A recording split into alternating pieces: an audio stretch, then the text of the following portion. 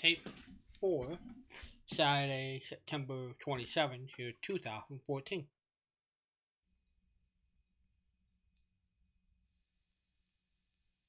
A war. Wow. It was a police section. So now. I think they changed their mind now. Yeah, they did. They keep trying to get me to join, and I tell them where to go. Where were you when I needed you? You know. Yes. I thought that was chintzy. Well, you probably would have qualified for the VSW, wouldn't you? Yeah, but there wasn't. I used to hang around the American Legion when I was a kid. I was in the drum corps and a few other little activities they had down there, so I would have felt at home there. Mm-hmm. They didn't want me. Well, we want you. Yes, right. Now, there used to be a big thing in American Legion baseball, right? That was a big thing. They used to sponsor a lot of kids for American Legion baseball. Yeah, I never ran into that where I lived. Uh-huh. But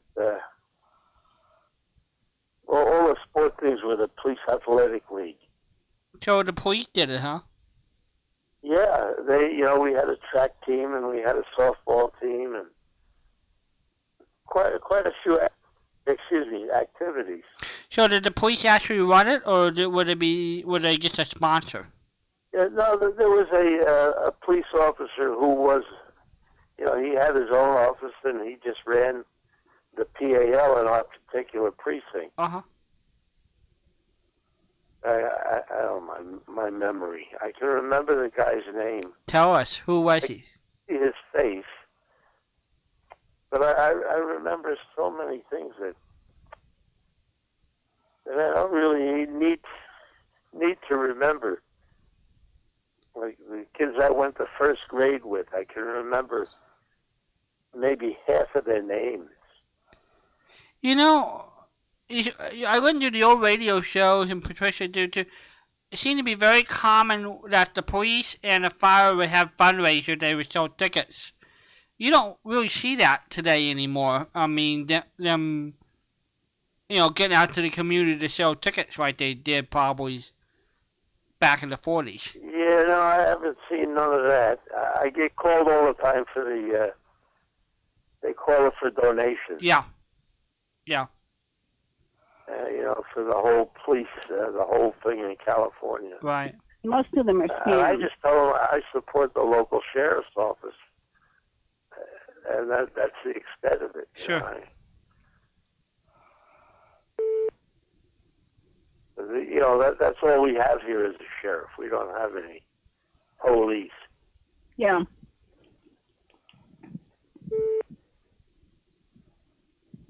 Well, Walden thanks you for your attempt to help him. I do. Yeah, sorry, Walden. Well, Ralph, I wouldn't gotten there without you anyway, so I'm glad we did. We're going to put something together for her next week. That'd be perfect. You two get in cahoots with each other. And we're going to get her. Oh, we're going to get her. Okay. I'll be here. Listen, guys, I'm going to go make another stab at it. Okay. All right? And you have a wonderful weekend. You too, Ralph. I'll talk Thank to you next Ralph. week. You too. Bye. Bye-bye. Bye. I bet we're going to get a phone call. You've got somebody. Like that. There you go. Might be Dan. What do you think? We'll see. Hello there. You're on the air. Well, hello, Walden. Holy cats! Hello, You got Patricia. through. This is Holy- my angel. She beat the other person. My goodness gracious, Now, I didn't know you were a night owl. Well, yeah. Or did you already go to bed and got up? No. Okay. If I go to bed, I stay in You bed. stay there. Yeah, no, I'm just kind of staying up a little later tonight. How are you? Who is this? It's your baby sister. It's my angel. Yes, I'm your angel. Yes, this is Barbara from Alabama. Mm-hmm. And pretty soon you're going to be my angel. That's right. Well, I hope so, anyway. Oh, I know you will. Have we set the date yet? For surgery? Yeah. Yeah, the 27th of October. Okay. So, I know if Patricia can be here that she will. Yeah. I will be there. Yeah, you will. If I have to crawl, don't worry about me. And she'll be lighting a fire under me to get up and walk. Oh, yeah. Oh, yeah. And tuck me into a therapy unit. Oh, yeah. I will do that.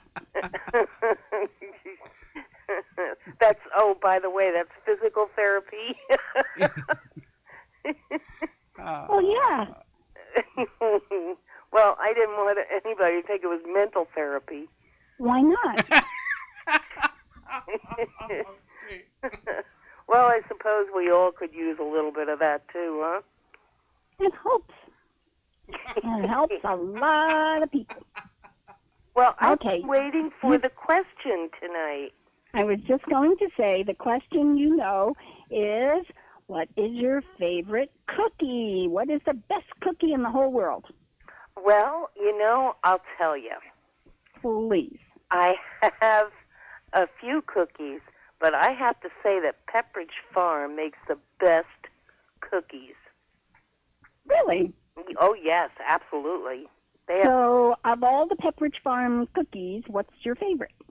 the Milano Mint, Milano Mint. which is like a 2 wafers with chocolate in the middle and a hint of mint. What's a Milano? That's what they call it. Who knows? Okay. Milano Okay. cookie. Milano cookie. Okay. Milano. M. Yeah, that's what I said. Oh, okay. Milano, like Milano, Italy. Milan, Italy. Mhm. And then I have. dear. I love pecan sandies. Oh, nobody has said that one tonight. Okay. All And right. Wait a minute. You know what? I've never heard of it. really? You never heard of pecan sandies? Never. Ooh, we have to get you some. Okay, now is this like the pecan candy that like a roll? No, it's No, more it's- like a butter cookie, Mm-hmm. but it's pecan. Yeah, it has pecans in it. Huh. Yeah, it's got a consistency of a butter cookie. Mhm. Huh. Okay. And Oh dear. Yes. of course, the infamous chocolate chip cookie. All right. So, Now all you- right, now we've got Now, 1, yeah. 2, 3. Now we've got Now- 4 cookies. All right. Now who? I've limited everybody. Barbara special. Now how many? What's the best chocolate chip cookie out there? Well, actually, Patricia, where is it? Was it Perkins? We used to get the cookies. Perkins has good cookies. Well, where did we get those cookies the last time I was down? Well, if we got cookies, it had to be at Perkins. Oh, okay. Well, Perkins has the best chocolate chip cookies. I'll let them know. Oh, All right, now you've got 4 cookies here. You've got Milano Mint, Pepperidge Farm. and Oh, that is Pepperidge Farm. and Here she goes. Okay. Lorna Dunes. And, oh, my goodness. Nobody has mentioned Lorna Dunes. Do they still make Lorna Dunes? What's that? Oh, It's a they're cookie. like a butter cookie, I guess. Okay. Yeah. But they're small. They're small squares. And they're They're good. excellent in milk and dipped in coffee. Oh, dear. Okay. All right. So now I've got 4 cookies here. Which one is the best? Oh, all of them. No, no, no. Well, You cannot have number 1 4 times. if I have to choose the best, it would have to be the Milanos. I would have thought so because that was the first one that came out of your mouth. Mm-hmm. Mm-hmm. They're absolutely scrumptious. Okay, I'll take your word for it. Well, you have to try. Oh, please do. Well, I'll do the best I can. Okay. Well, All right. listen, I will give somebody else a chance to call. Thank you, Barbara. Just wanted to say hello and wish you a wonderful evening. You too, Barbara. Thank you. All righty. Thanks. Bye. Bye-bye. Talk to you later. Bye-bye. You know, she got away with murder. Yes, she did. She didn't answer no trivia question tonight. My goodness gracious. Oh, gee. Well, I have to send her some shows in order to be able to answer trivia Well, questions. you're going to be able to handle them to her, you know. Yeah, I could have asked her some advertising questions. Who's there? You know, like, you know. Hello there. You're on the air. Hey there, folks. How you doing? Good. Is it Charles? Yeah. Oh, hi, Charles. How you doing? Well, pretty good. I had a birthday today. Oh, happy birthday. Actually, it's my mom's birthday on Monday, so yeah. So, is it really Saturday or Sunday's your birthday? Well, it was today. This Saturday. This Saturday. Yeah. Saturday. Okay. Yeah. Because it's tomorrow already. Yeah, we kind of got to do a joint thing because when me and my wife got married, she'd already had adopted some kids. So Right. this weekend kind of commemorated that plus my birthday. So we just kind of, we did for me, and then we went down to like a kids festival thing. So everybody kind of got something today. Oh, that's good. Okay, right, so did you have a birthday meal? What, if it, did you get a present? what were the routine? All the details. Okay. Let's see. Well, I got off work and came home Friday night, Saturday morning, so that was like 1 o'clock. So they kind of did a surprise and had a cake, and we had some presents and some ice cream and that. Good. And my wife had put like a money tree on the cake. Whoa. Yeah. And she built like Okay. a little fort thing of pretzels into the cake, and it held up the money. And I had like a money tree and a cake, so Well, that's pretty cool. So that was really nice. I mean, and then I got of course some cards and stuff. So that was that was really that was a really nice night. Top that off, would the money tree have like pennies, nickels, and dimes, or would it be? No, there's a dollar bill. Dollar bills. Okay. Wow. All right. Yeah. Listen, he's in the big time. I here. guess so. Yeah. Yeah. And let's see. We went to Denny's has that thing you can get a Grand Slam on your birthday. On your birthday, you bet. Yeah. Oh, that's right. Yeah. So we went to Denny's and we had breakfast at Denny's. I think there's probably other goodies on your birthday. Yeah. Patricia was looking like ice cream or different places offer goodies too, I think. But Yeah. I think Denny's the most famous. Yeah. Charles, did you have to show them any kind of proof that it really was your birthday? Yeah, I'm a license. That's all. They wanted something to prove. Yeah. I printed the email, and so I had to cut the coupon out, take that with me, Mm-hmm. and then of course my license has got my birth date and my name on it. So, and that's all I needed. Did you have to enroll as part of their birthday club, for example? I signed up years ago. I typed, I did the little birthday freebie thing and typed in for several restaurants and stuff years ago. I don't remember if I think Denny's you can just say how long you got proof, Yeah. But do you guys have something called Jersey Mike's down there? I've heard them advertise. It's a sandwich place, right? Right. Okay, now they sent me an email. I signed up years ago with their birthday list, and so they sent me an email with a coupon. And I took that, and so when we got back with the kids festival, we stopped there and had dinner, and I got a free sub and a drink, with that. All right. Hey. Now that's a happy birthday. The only bad thing on all the stuff I got sent. Let's see, I got one from Taco Mayo, and I can get a thing with them. Right. But some of them, like the Jersey Mike's, you can only use it on your birthday. I was just going to say, you have to eat an awful lot on your birthday. And then some of them will let you go like several days after your birthday. So that's cool, But what happened with me was when I signed up for all these, they sent me several of these companies sent me emails, but I could only use a couple of them because apparently when I signed up with them, it was all before I got married, and I didn't live where I'm living now. So they all assume that I never move, and so they say you can only use this at this particular restaurant that's now 40 miles away from you. Got it. Oh boy. So since the Jersey Mike's, the Jersey Mike was like you can use this at any of our locations, any of their locations. But did you have a takeout from Jersey Mike, or did you have to eat it there?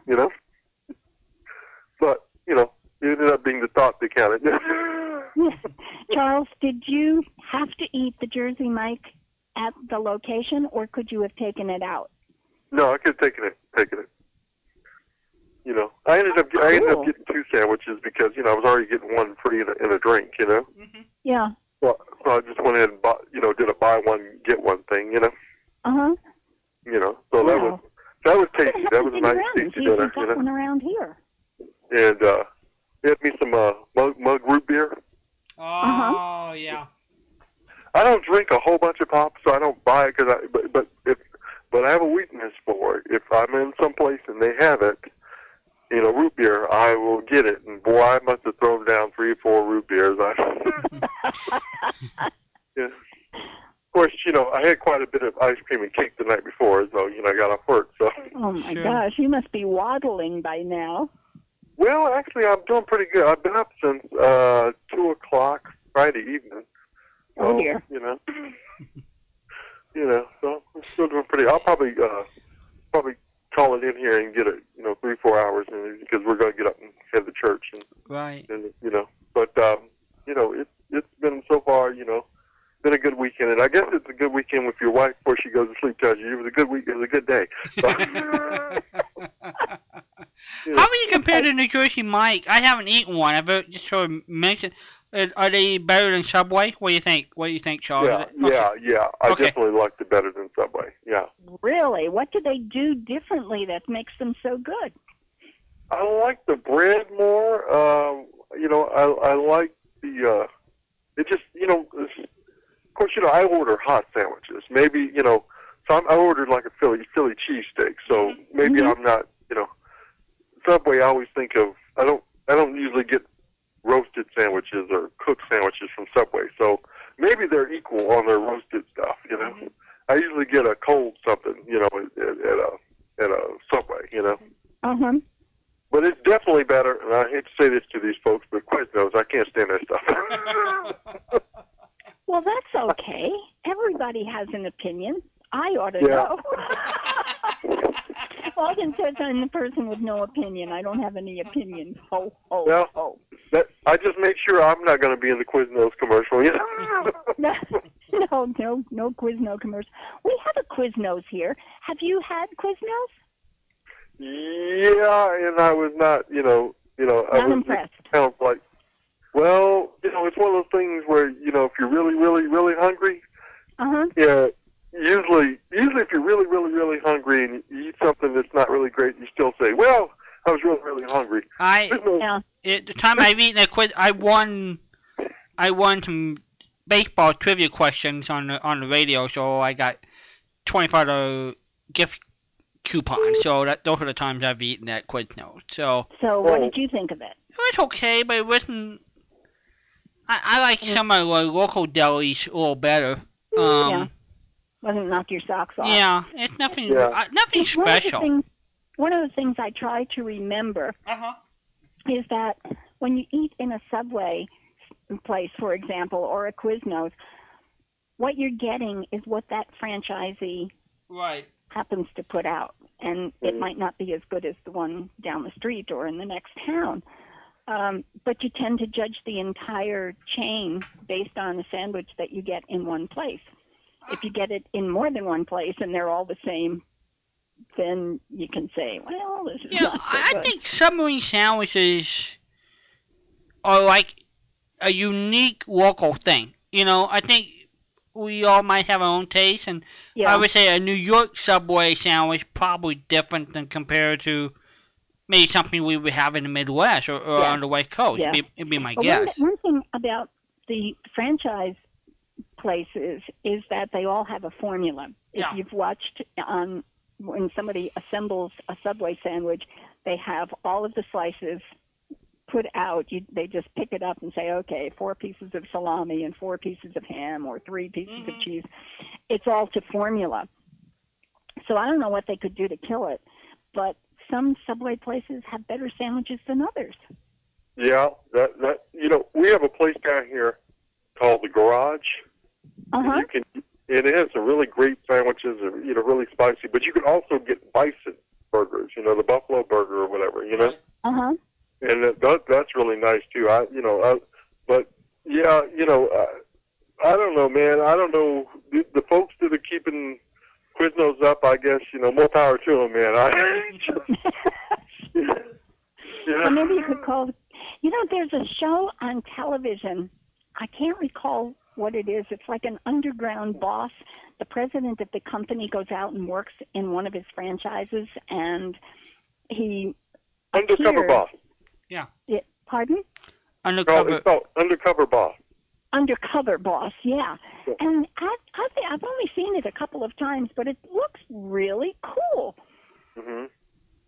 Yeah, what's bad is when somebody figures out that it's the CEO, And he's trying to tell them, no, that's not me, that's not me. Yeah, they sometimes say something and they let it slip that or might they give put them away. something together, hey, wait a minute, I saw your picture one time in the annual. You're the CEO, aren't you? Your picture's on my $10 bill. See, Michael Jordan can't do that for Nike. He can't go play undercover boss, because everybody sees him coming. Not likely. Not likely. Who's the guy doing for Gold Bond now? It's Shaquille O'Neal. Shaquille O'Neal. He was basketball, right? Yeah. Yeah, the guy he is twice the size. He used to play for my LA Lakers that I followed. Yeah. He's twice the size he used to be. Well, he's probably. You know what? One year when the Lakers were playing for a championship, his college weight. Well, he started he was probably about 295, and he added a little bit more every year, it seemed. But one year, the Lakers were in the finals playing for a championship, and he was at least, he must have been at least 350 maybe, and the trainer weighed him, and when the trainer was going to write down the height, Shaquille moved his foot over to cover up. So he couldn't see what he saw 3. And he knew something was way after that, and Shaquille put his foot over so he couldn't see what the figure was to write it down. Wow. You know what he wanted what he wanted to do when he retired, Patricia, remember? No. He wanted he wanted to be a police officer. I did not know that. He's now supposed to be he may be a reserve deputy. Something like that, yeah. I do remember Michael Jordan saying when he retired, he said, "Oh man, when I finally quit this," he said, "I'm going to smoke cigars and get fat." Yeah. We have someone who speaks the truth. Yeah. Yeah. What is he doing now? Have we seen anything of Michael Jordan? He runs a basketball team in Charlotte. Yeah, he's not done real well because when he's run into a problem, I guess, is people not being honest with him. That and they're afraid. You get a bunch of yes men around you, I guess. And when you get that talented, you gotta try to remember that not everybody that you're gonna go get is as dedicated or as talented as you. And won't challenge you. You're right. Well, let's face it, Charles. You say yes men all over the place is of no value. You need somebody with different points of view on things. The NBA, though, is definitely a star-driven league, and if you can, they don't always come around every year. I mean, you sometimes gotta hit right the lottery to get. And it might be a really top player once every 5 to 6 years. So. Okay. I have a question for both Michael of you. Jordan had either the number one team and the number one pick or really high team. He picked this 6'11" kid. Yep. At the time you could get him out of high school. Yep. You have to wait a year in college. But Yep. he took this 6'11" kid who was great on defense. Yep. But he was people told him, you got to work this kid a certain way. Don't yell at him too much. If you prod him a certain way, you can get him to really hustle. He was great on defense, but he kept yelling at him about dropping the ball. Yeah. Well, Walden, the guy was 6'11", long arms, but he has the hands of almost like a little kid. Yeah. He couldn't catch the ball correctly because his hands weren't the size of a regular 7. Right. Michael Jordan's yelling at him like, "Why don't you catch the ball like me?" And he's like, "You got huge mitts over there." Yeah. Yeah. Now he knew that. I mean, he knew the guy had small hands when he drafted him. He's Michael. What's the deal? You can't make the guy's hands grow. Oh gosh, you remember the who was the basketball player that played for Houston in college? You get Kareem, and then he went in the pros. I'm thinking, and he was talking about his hand being so big because he had 4 knuckles. Wait a minute. He played in college? Yeah, in college he played Houston. Remember, he was like the center. Okay. He was, the Big E, Elvin Hayes? Yeah, Elvin Hayes had, his hands were so big. 4 knuckles. Wow. Those are big mitts if you got 4 knuckles in a hand. Do you remember Wes Unseld? Yeah, I do. That guy, Patricia. I'm listening. He was about 6'8", 250. Right, power forward. Yep. He was a block of stone, and he got his strength the old-fashioned way, not the weight room. He worked in a steel mill. Wow. Before he got to the NBA. Yeah. And he was so strong that when he was retired and was coaching in the NBA, he got into it with, you'll know the name, Walden, Moses Malone. Oh, yeah. And here's Moses Malone, tough Moses Malone, 6'11", Yep. 270 pounds.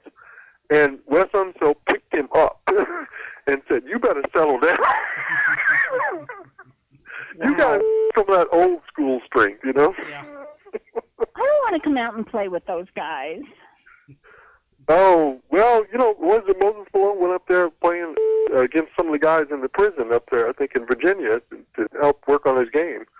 I mean, that's some pretty tough guys you're playing against prisoners, Well, I mean, the biggest thing that used to be about big guys, they weren't necessarily beat underneath the board. They didn't necessarily have that edge. So in some cases, they would have to work with some of these guys, especially the 7-footers. You remember that's what happened with Akeem Olajuwon. He came from Africa or whatever that. Nigeria. He came from Africa. He was, he started. But what was good for him was he started out as a soccer player, so he developed his feet. Yeah.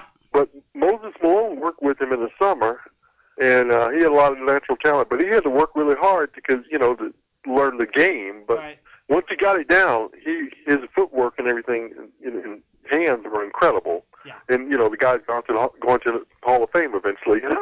Yeah. But that you're right. When these guys come over and you don't wonder.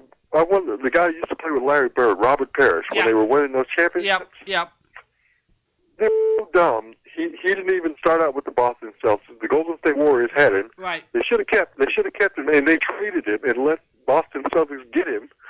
And that guy, he had a really special thing about his game. He was athletic. Yep. But he was 6'11", 7 foot tall, but he never brought the ball down. And they always preached that to those tall guys is you're tall. Take advantage of your height. Keep the ball up high and into your chest so they can't take it away. But so many guys will subconsciously or whatever, but they bring the ball down to waist level, and the little guys grab at it. Yeah. And Robert Parrish, without any training on it, apparently, he always kept that stupid ball up high. And it helped him out through his whole career. So many guys, the coaches preach at him, keep the ball up high, you're tall, but they start bringing the ball down. Yeah. Of course, Well, all the short really people have a chance to get I it. think we're talking S words. Now, Patricia, that's something, you could see that in 2 seconds of just sports observing and think, why would you do that? But, they do. It's frustrating.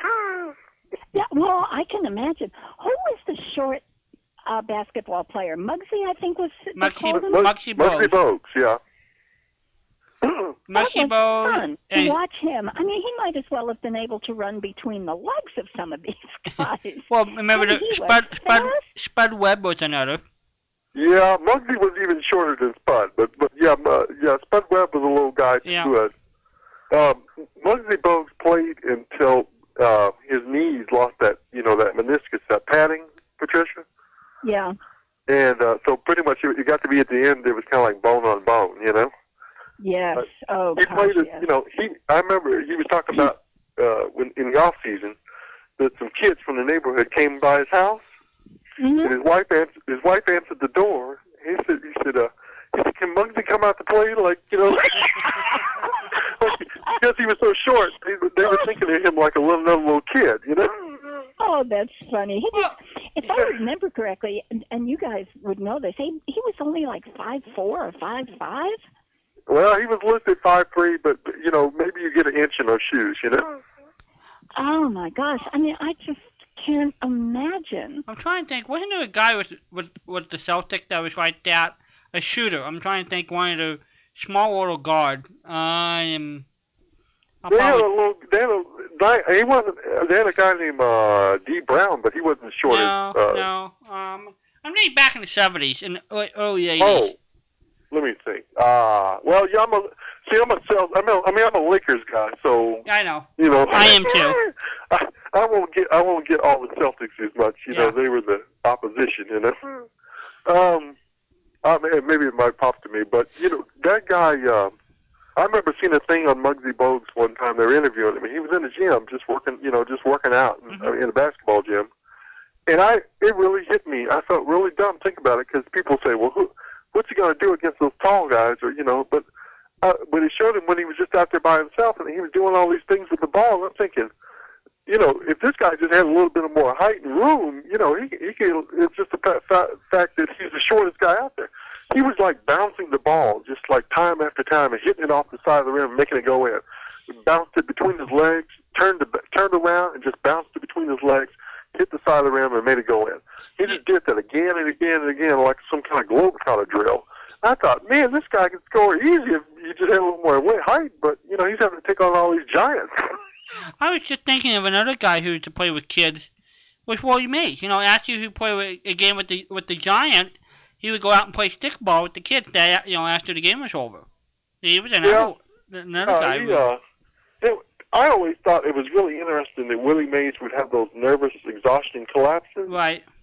And now from what I started to study on nutrition, I think, that he'd get depleted of his minerals. He was always stressed about trying to win all these games, and he was trying to win games by himself, like a one-man baseball team. You will use up, things like B vitamins and magnesium, your minerals, and potassium.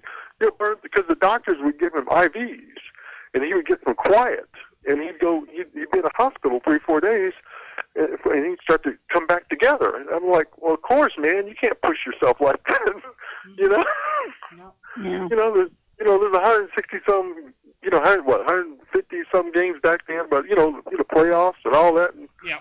He was always. There's a guy at church who was telling me about. He went to a tryout with the Giants back when they were in New York. Right. And he said he had these dreams in his eyes and thinking like maybe I could play for the Giants one day. And Willie Mays was there and helping him with the tryout. Right. And he said Willie Mays was just. He said he knew Willie Mays was good. He didn't know he was great. He said Willie Mays was moving the other outfielders and infielders around before the guy hit the ball. Like, you need to be over here. And he said, and it was incredible to move people around. And he told the kids that, he said, now, see what the catchers are assigned to the pitcher? And he's like, Willie, how can you see what those fingers are from this center field? You can see I can't see the catcher's signal to the pitcher for calling for a pitch. And he said, well, that's all the way home plate. How can you see that? The man just had incredible physical skills and then determination. Yeah. Did you ever see the cleat into the chest he did? I have not. When they moved to San Francisco, he was going for a ball. He claimed. In his mind, if a guy hit out there, it was his. Yep. There was a ball hit kind of left of center. Right. And Leon Wagner was the left fielder. And he had heard about how competitive Willie Mays was. in and thought maybe the ball was going to fall in. He came in and he jumped in the air and he caught the ball, but he put a cleat and kind of climbed up the chest of Leon Wagner to get that ball. And it was like, can you imagine a guy jumping in the air and put the cleat in your chest to go get a ball? It's like, you really want that ball. Yeah, I told you they don't know how to play nice. Well, Leon Wagner survived, but it taught him a lesson about, he plays a big center field, Yeah. I need to jump in here for 1 minute. I can hear the beeps on the other end for our listeners who are still wide awake at this hour. If you call in and the phone doesn't get picked up, it's because it's already busy. Walden has call waiting that he has been trying to get rid of forever. And he's going to call the president of the company, and we're going to have the president on next week as a guest if it's not fixed. But please, it's hang okay. in with It's us. not that anybody is ignoring you. It's the phone system that's kind of messing up. Beep, beep. Amen. You guys are going to get the president phone coming in, but we can't get those All-American Boy. What's the show? The Jack Armstrong. Jack Armstrong. Yeah, we have. Well, they have turned me down so far. Martin Graham working on another angle. Can you believe that? Well, we can keep plugging we're away. We're going to get the president of the phone company, AT&T, if they don't fix his phone. Trish, I started listening to. I heard, you mentioned something. I never went to this site, and I feel a little dumb that I never went to it. But you mentioned a couple of shows, and I went to the Internet Archive. And you mentioned like a show called The Diary of Fate. Yeah. Yes. And I just had to go hear it, and it is pretty heavy-handed. Fate's always winning, and it's really tough. But yeah, I don't know. I like the lesson side of it. It's a little heavy-handed, yeah. But I've been checking out some shows that I've never come across, like Danger, Dr. Danfield. Yep. Oh gosh. And Mystery House. You're naming the ones that have made our awful list. I know, but I like them though. Well, you're allowed to like them. They're just on the other side of the aisle. You mentioned one called, but I haven't found yet. I think you said it was called City Hospital. City Hospital, huh? Yeah, I've never heard of that before until you mentioned it. Well, Ron from Hawaii has been looking for it, and he got some from Jerry Henniger. I think Ron's going to send Patricia some. It came around 57, 58, and so we'll wait. I think we'll have to wait till Ron from Hawaii to send Patricia some. So that's where we are on City Hospital. I'll put that on your list. Okay. Let me see here. And when Ron in Hawaii sends some to me, then I can send some to you. Well, I thank you. I've been on there. Of course, I caught some really cool Pat Novaks. Yeah. And oh yeah. And what's the Pete Kelly's Blues? Yep. And there was, let's see, what was the one? There was one I liked on there called Crime and Peter Chambers. Yep. Did you guys like that one? I haven't listened to enough of it. What do you think, Patricia? It's on the fence. I've been evaluating it. It's interesting that you mentioned that one. It's okay. It's okay. Some of these, I've never come across, and some people didn't seem to really like them. They reviewed them really bad. But I listened to them and I thought, this is kind of cool. I mean, Yeah, there are an awful lot. I agree. There are an awful lot of shows that I think are just plain fun, and others think they are just dreadful. Now, I have fun with campy stuff. What's the worst one you've come across so far? Is the Diary of Fate you didn't like most, I think the what? worst one I have come across, let me see what's in the file. I think it's the one about the kitchen. What do you think, Walden? Well, I think Zorro's right up there, too. It's one of Zorro your, is one of your favorite. And, of course, the first one that you ever did was Fatima. The Tales of Fatima. Tales of Fatima. Was a pretty bad. With Jack Webb. With Bill Battle. Let me see. I'm sorry. And then, of course, the Jack Webb had a comedy show. Oh, really? Yes. Oh, no. Is it pretty horrible? It was pretty. Oh my. Yeah. Yes. Oh. It's pretty horrible. Let's see what we've Wait a got minute. here. You can do Jack Webb funny, but Evans it's got to was be with pretty bad. the right element, like that Pete Kelly and Pat Novak. It can't be Jerry Lewis. It can't be the Jerry Lewis show, you know? And this was before he did a comedy show in San Francisco before Dragnet or any of these other shows. Mm-hmm. Oh. It's really early Jack Webb. Yeah, and it's really awful, Jack Webb. So that well, you know, it really, if you listen to the whole thing, it was pretty bad because there was no body, nothing keeping all the pieces together. Oh. But, Okay. you know, and so that propaganda. qualified it for really bad. But it was kind of fun listening to Jack Webb in a comedy role. It was just so out of character. So we've got, let me see. Marmola, the Marmola. That one was good with Unsolved Mysteries. Yeah, we've got some really awful stuff here. Good awful stuff. Dozens and dozens and dozens of awful stuff. Have you guys listened to Mystery House? No, I don't know that one. That's the one that has 15-minute show, Charles. I'm trying to think of. No, I Okay. think it runs longer than 15 minutes, but Okay.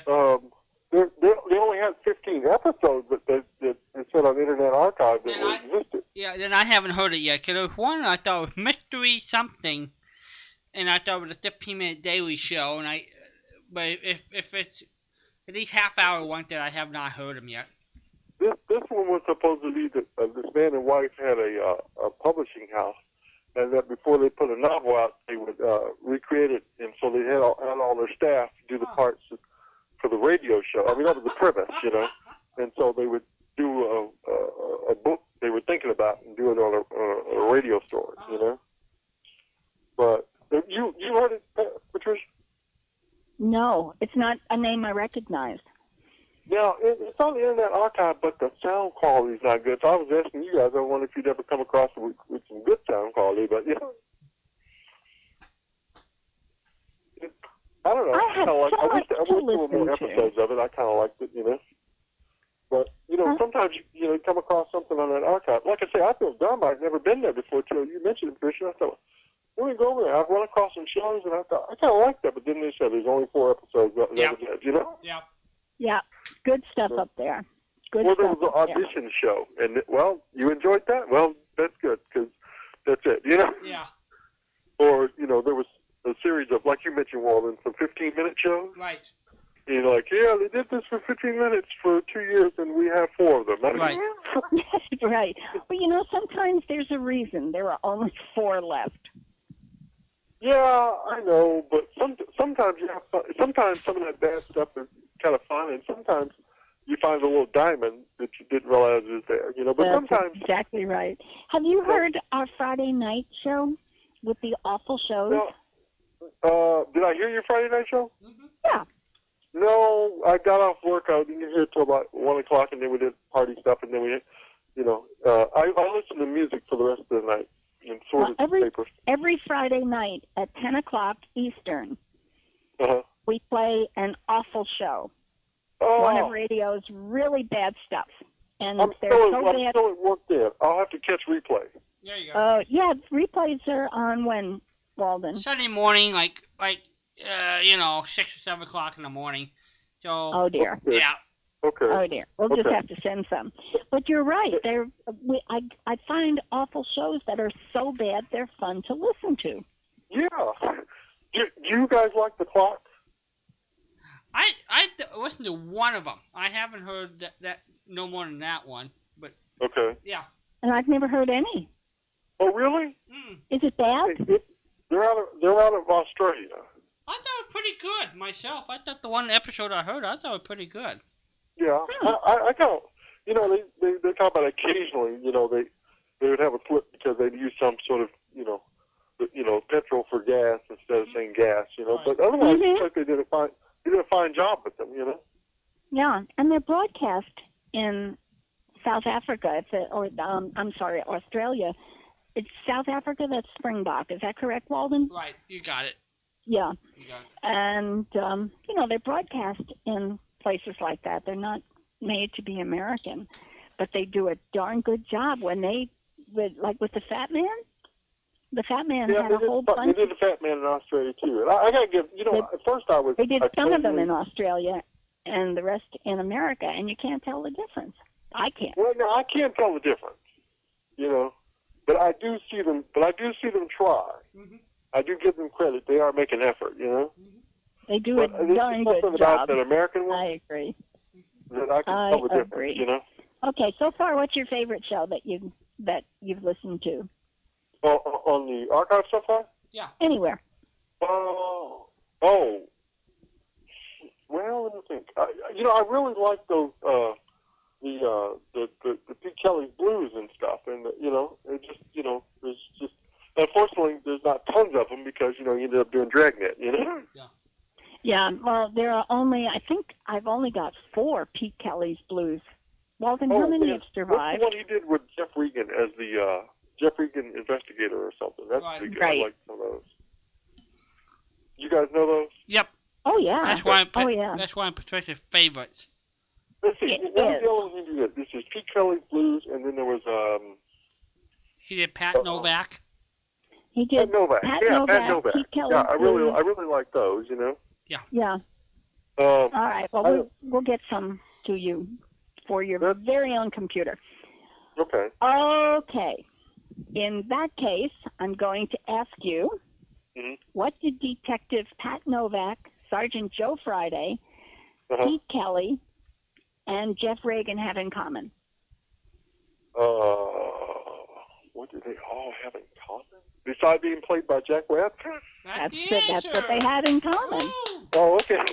I was trying to think. I said, boy, that ain't it. I don't know what. Now, see, I'll tell you, you're hot tonight, and you didn't even know it. There you go. I was like, man. All right, now we've got a theme for tonight. Okay.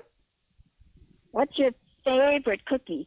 We're coming up on National Cookie Month. You know what? I'm gonna say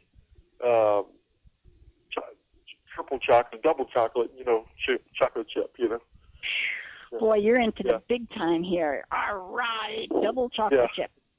All right. Okay, I think that is more than acceptable. May I ask a stupid question?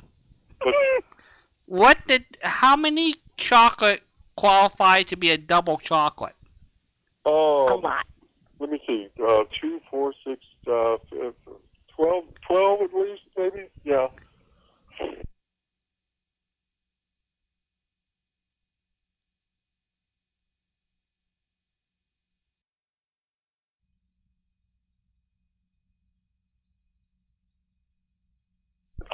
I'm just guessing. I think there's at least 8 in there. It seems like it's 8. It seems like a lot to me, But but I'm just trying to think of the recipe when they say double chocolate. I'm trying to figure out how do they figure out something when they make something double. You know what I mean? Well, if you have a cup of chocolate chips that the recipe wants, you put in 2 cups of chocolate chips. Yeah. Sounds good to me. Okay. So wouldn't that make the cookie bigger? No, make them double chocolate. Well, I guess in a way, if you put really big chunks in there. There you go. Well, there you go. What do you think, Patricia? I think chunks are good. You think chunks are good? Okay. Yeah, as long as they're not lumps. Yeah, I think the cookies are I think they're a little thicker than longer, Mm-hmm. I think that's because of the size of the chips they got in there, But yeah, it's now peanut butter. I don't understand. I would probably, I'm okay with peanut butter on sandwiches, but you don't like a peanut butter cookie? Oh no. Charles, sugar cookie. You're the only one who said that for me. Okay, now why? I wouldn't go anywhere for a peanut butter cookie. Now why? Is it because peanut butter and peanut sugar butter belongs in a sandwich? They just don't. It didn't taste right. I don't like the texture. You think it's partly because a peanut butter cookie is more milder than, let's say, a chocolate chip cookie? A chocolate chip cookie is stronger. I think it has a stronger taste to it than a peanut butter cookie. No, I know what you're talking about. Yeah. To me, it doesn't taste mild. It just tastes very bad. Okay. Yeah, for me, it doesn't taste bad. It's just not one side. Like, I don't even eat Reese's peanut butter cups. Peanut butter belongs on a sandwich. I'm with Charles. Well, no, I can get into a Reese's cup because of the chocolate part, you know?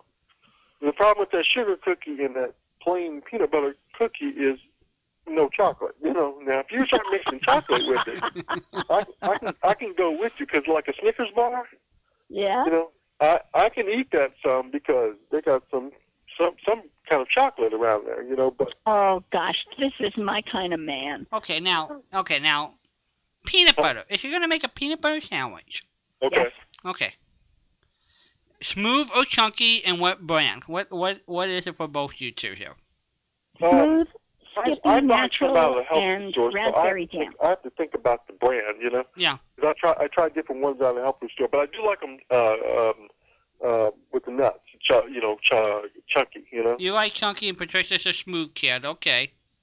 I think I bought some called Cozy, you know, but the reason I buy it at the health food store because they got the, you know, there's none of the partially hydrogenated junk. Right. I like the peanuts because of the protein and the B vitamins. I don't need that, you know, any bad fat. So I might put that on, you know, some crackers with some blueberry, you know, jelly or something, you know.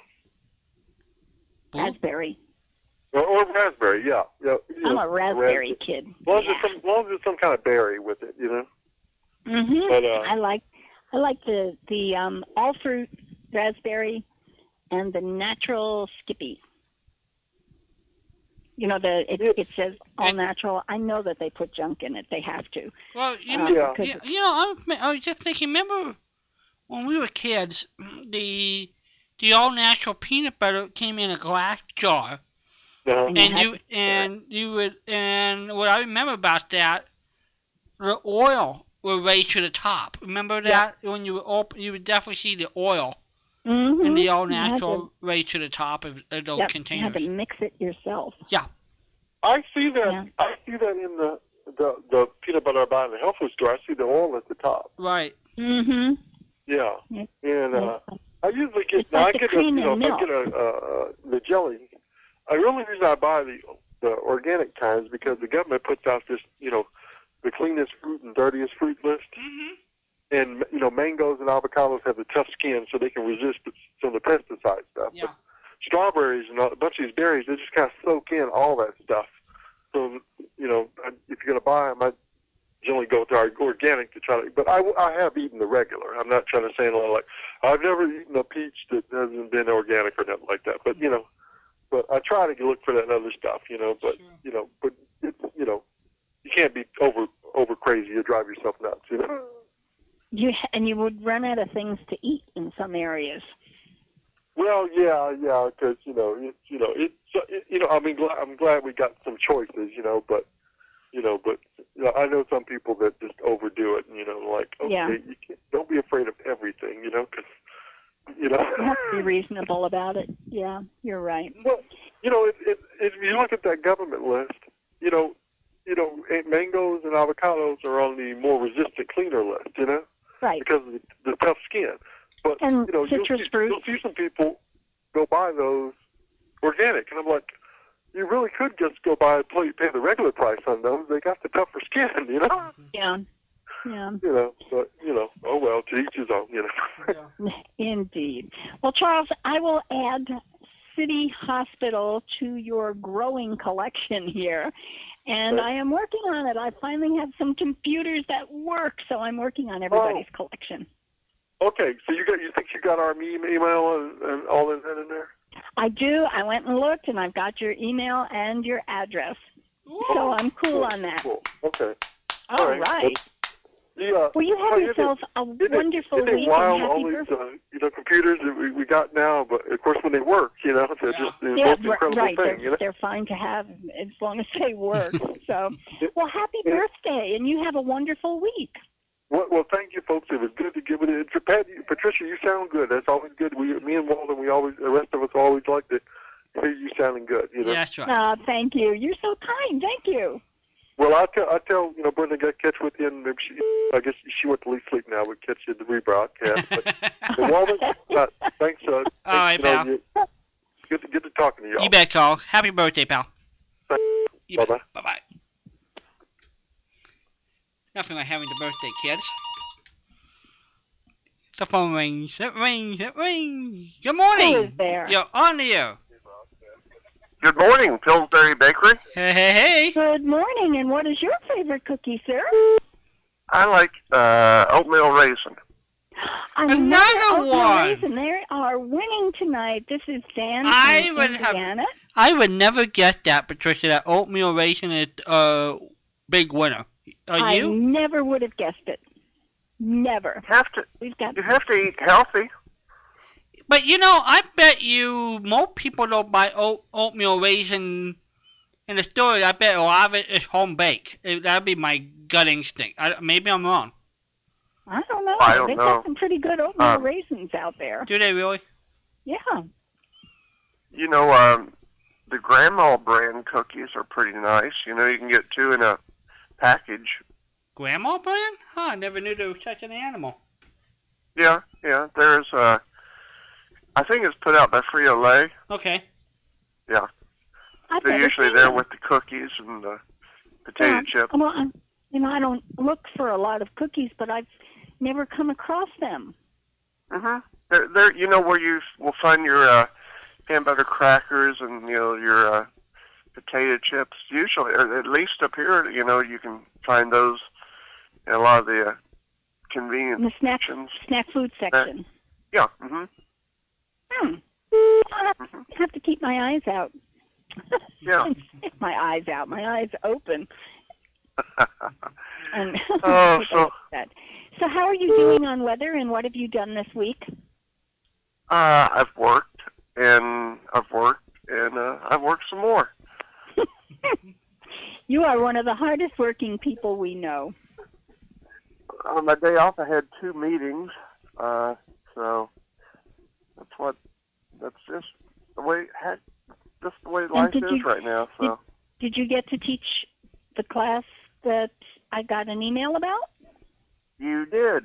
I've taught a couple different classes. That was so funny. Yeah.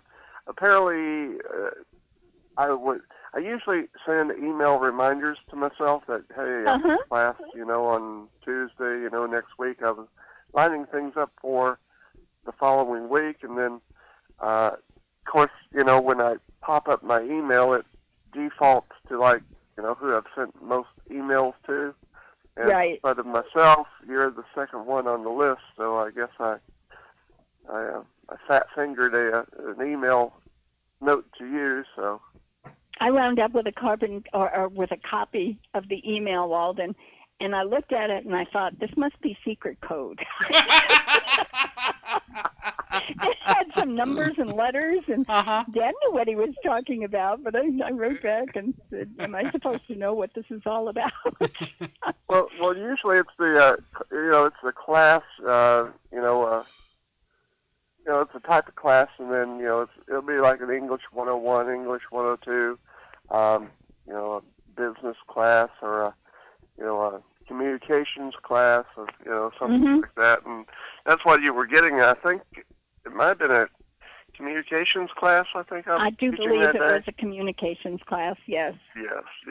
Well, I have a question, which is none of my business, but I want to ask it anyway. You are teaching classes in addition to working full time as a librarian. Do you get paid extra when you teach a class?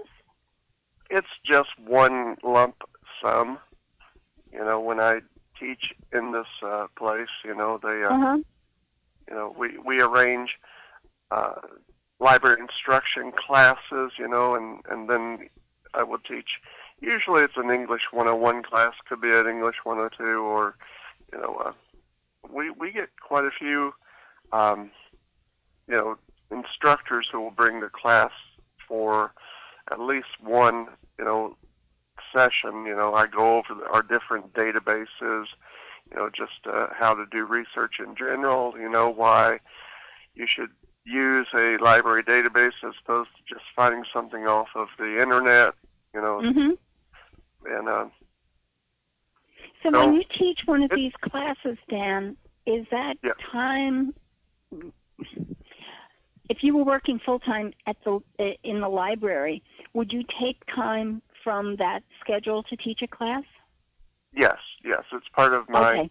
responsibilities to teach the classes, and then, I'm down there, helping people in the library. Usually when I teach class, there's someone else on staff, so, they can cover while I'm off teaching a class. My class sessions usually run, the class period will run about an hour and about 10 minutes, and I'll use 45 minutes to go over the different, databases that, they'll need, and then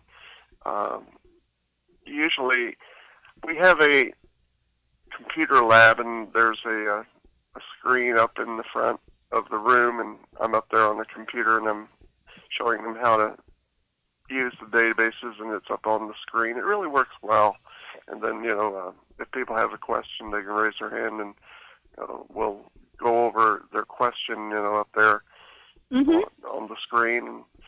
And, I try to leave. That's really nice. Where they, being able to see something in operation is a whole lot different from being described. It makes a world of difference, and it cuts the time down by, it's not quite. It cuts a lot of the time out, just where people are. If I don't use the room, and sometimes I can't use the room, I'm usually just walking in the another computer lab without, a screen. I'm just walking around, helping them as they're logging on. It's, it's quite a bit of more work on my part, when I have to walk around, say, we have individual stations of 8 computers, so I'll have 16 or sometimes as many as 24 people at, 3 different workstations, and I'll have to walk around and, make sure they're, not having trouble with their computer or, on the database I'm needing, and,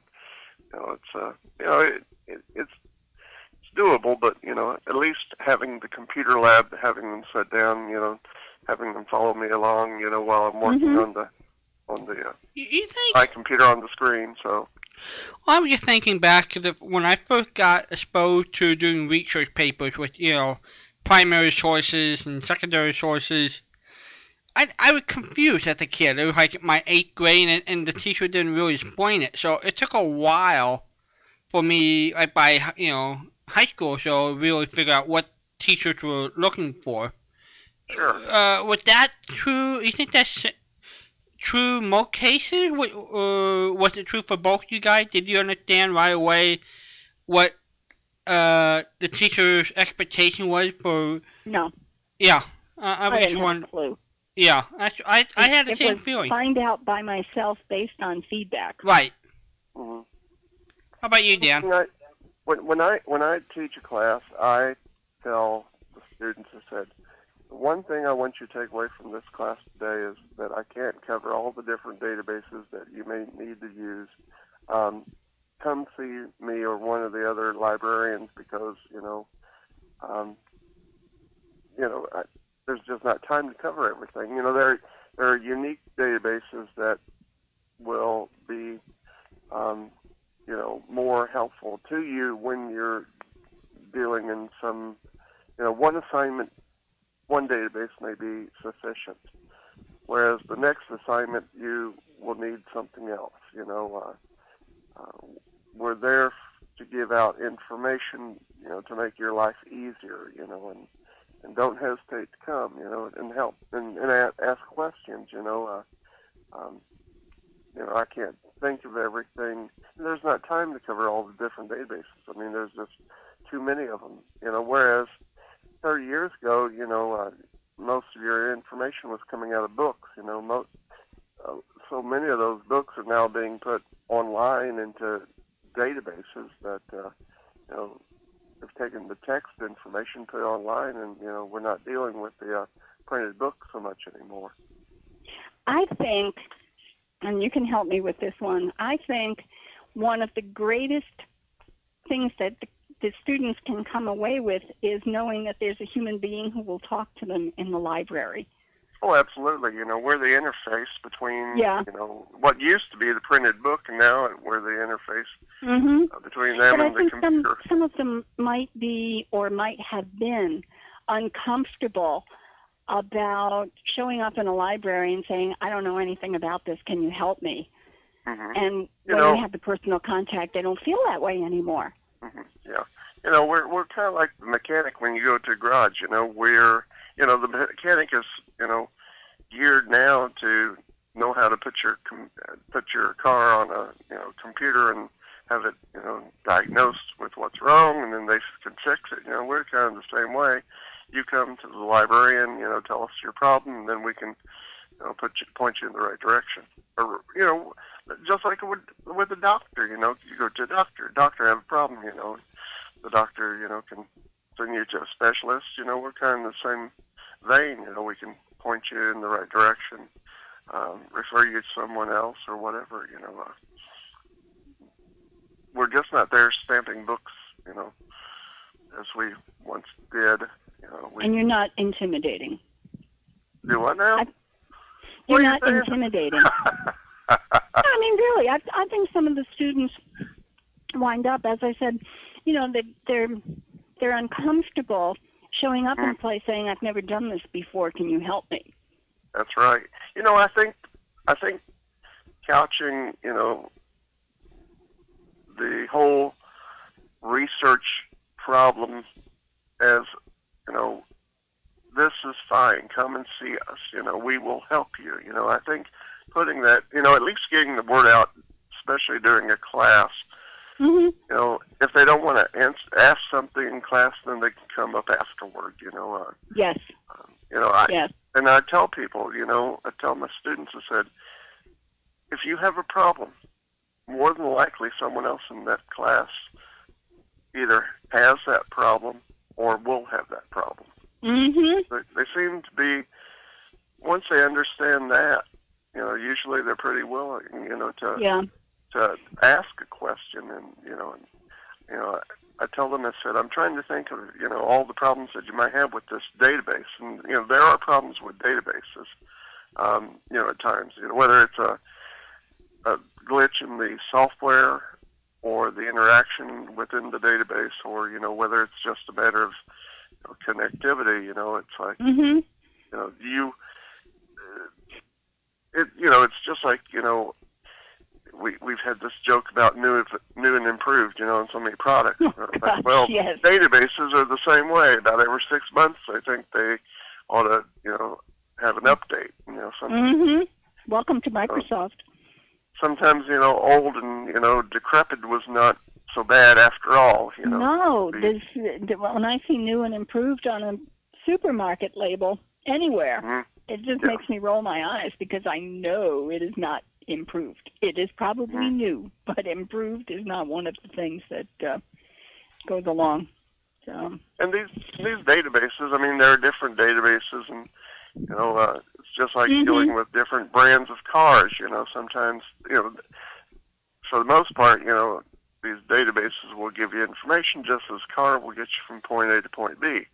It's all the little nuances, you know, within the database that can drive you batty, you know. And you're right, it is the little stuff that makes me crazy. It sure is. Hey, are we going to lose you anytime soon, or have you been rebooted tonight? Oh, I've already been rebooted. Okay, just check. I have been thrown out and returned. Well, it's true, and I try to be so careful and watch and say, okay, I've got 5 minutes left. Honest to goodness, I looked at the time, and it was 240 minutes and not even 1 second. It was 240 minutes, clunk. I was gone. Wow. Amazing. I think that's an insult. They ought to make special exceptions for us on Saturday nights. I don't know how I do it, but sometimes I wake up 5 minutes before the alarm goes off. You know, I don't know if I have an internal clock or whatever. You know, it's like sure sounds like it. I don't even hear my alarm clock sometimes. And it doesn't work all the time, but I'm somewhat amazed at myself. I'll wake up, it's like, oh, you know, it's like 5 minutes till the alarm goes off. It's like, well, all right, I'm up. So, but I literally, you know, I was trying to stay up for the program, and then it's like I was out before you even started tonight, and then I woke up about the time just before. Oh, I woke up just when the moose came around. The moose? Moose and squirrel? Yeah, no, not moose and squirrel, but fella who is a moose. Who's a moose? Oh, Ralph, a moose. Oh, okay. Yes, That was Ralph yes. in California. You're right. He joined the Moose Club. Yes, the Moose Club. That's I heard the one. Your sister Barbara. Hope the surgery goes all right. So you really were late coming in. I was late coming in. Yeah, you got in under the wire. That's right. So what's on the agenda for the next week here? Walden, did we lose him? He sneaked out for a I think Walden sneaked out for a Quiznos sandwich. I know. Gosh darn it. He does that, and sometimes he falls over and goes to sleep. Hey, that means we're in charge of the radio station. We are in charge. We are in charge. So I don't know what he's got in store for the rest of the week. Well, that's fine. I know I'm in charge of Friday nights at 10 o'clock, and I have to be here at 10:30 on Saturdays. That's right. Hey, that's all I know. We can say all kinds of dirty words if he's not listening. Everybody else is listening. Like shucky darn and all those good words. I know, but everybody else is listening, even if Walden's not here. That's right. Yeah. There you are. You sneaked out, didn't you? I went and grabbed a sweatshirt, threw 2 empty cans away, used the restroom, grabbed a piece of cheese, and came back. Well, we were just going to get you barred by the FCC here in a few. I trust my family. Dan and Patricia would do nothing wrong for me. I figure you guys are professional, and I was going to be just fine. He was going to say bad words. That's okay. Shucky darn. I ratted on him. Shucky darn. He was going to say bad words. Only Bill Bragg would have been really proud of you, too, for doing that on his station. I just know it. I tell you. Mm-hmm. What are we going to do about him? Bill Bragg? I don't know. Bill Bragg, yes. Yeah. That's right. I don't know. Well, are you into The Great Gildersleeve? I do. I do enjoy The Great Gildersleeve. You know what, Patricia? I started transferring that tape where we had closed talks talking about The Great Gildersleeve tonight. Mm-hmm. I was doing that tape. It was so funny. Yeah, about his book. Remember when we did that? A long time ago. A long time ago. There's a song that has a long time ago in it. All right. Okay. And I heard it a long time ago. I can't remember the name of it. Yeah. And I can't remember the name of it either. Long, long ago. That was what was in it. Long, long ago. But I don't know what I enjoyed listening to the Jack Smith interview earlier this afternoon. Oh, good. Well, you're going to enjoy Monday's the Wes Tremaine interview coming up next at an hour and 42 minutes of Wes telling stories. This is from 1978. That's 2 weeks from yesterday? No, it'll start this Monday. It'll be on the Red Networks during the week and on the Blue on the weekend. Oh, okay. It's every day. I want to ask you, too, are you going to replay the, you said you interviewed, I don't know if I'll admit this to Patricia, but I called in last night. I know you did. Yes. I don't know if Patricia will like me calling in on the program. I don't know if I like that. I know. You're property of Patricia. I think I can share, though. That's okay. Yeah. That's right. Okay. Are you going to replay that the interview with the children of W.C. Field, grandchildren of... We did it past Wednesday. You did? Yeah. I had a busy week.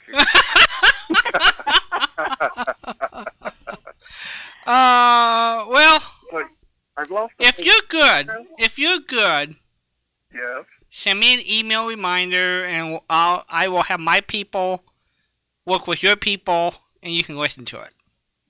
I don't have any people. Walden has them all. We'll work on you having access to the interview. Okay, that'd be wonderful. No I'd problem. really enjoy that. No problem. Yeah. You know, So you just say that you just can't say I've never done anything for you, okay? That's right. Okay. All right. Oh, boy. He's getting pretty frisky tonight. You're not like Patricia, who does nothing for me. It's like, thank goodness. Wait a minute. Who have sent you all those CDs of all these years that we've known each other? Who? No, it wasn't Patricia for the last year. If he got any, well, it weren't from me. You've done a lot for Dan over the years. I just didn't say anything. He has sent me out looking for stuff, and I did send him an email. I've got a whole bunch of Kenny Delmar shows that had Kenny right. Kenny Delmar. I can't even talk tonight. It's getting late. And I collected them for Dan, but I don't have anything in my files that says I sent them. I don't think I did. And he wrote back and said, "Oh, that would be nice if you sent them. You forgot you asked for them, didn't you?" Who, me? Yeah. No, I just. As Patricia would say, fess up. I know Patricia's busy. I know Patricia's had a Herculean effort trying to get a computer running. Yes. This year. Yes. And, I just didn't want to add to her grief. And she's faithful. And she's 100%. Just like Horton the elephant. Right. But I think when you didn't remember that you asked me for Kenny Delmar shows, did you? Way back. I remember. I did. It was before Patricia's surgeries, right? Way back then. It was before a face plant. It was before a trip off of a porch, I think. It may have been right after she had a wreck in her car. Yeah, before the car smashed up. It had been 9 months, hadn't it? We've been a lot with Patricia, haven't we? From car crashes to everything. We have, and now she's going to be a nursemaid for her sister. Broken nose. Sure. I have to earn my keep. Broken nose, right. Everything. It's really embarrassing to be known for a broken nose, Well, only Patricia can say that I'm known for my broken nose and stuff like that there.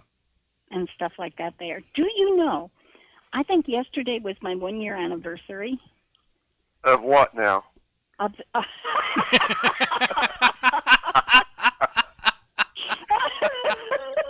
I forgot to get gift.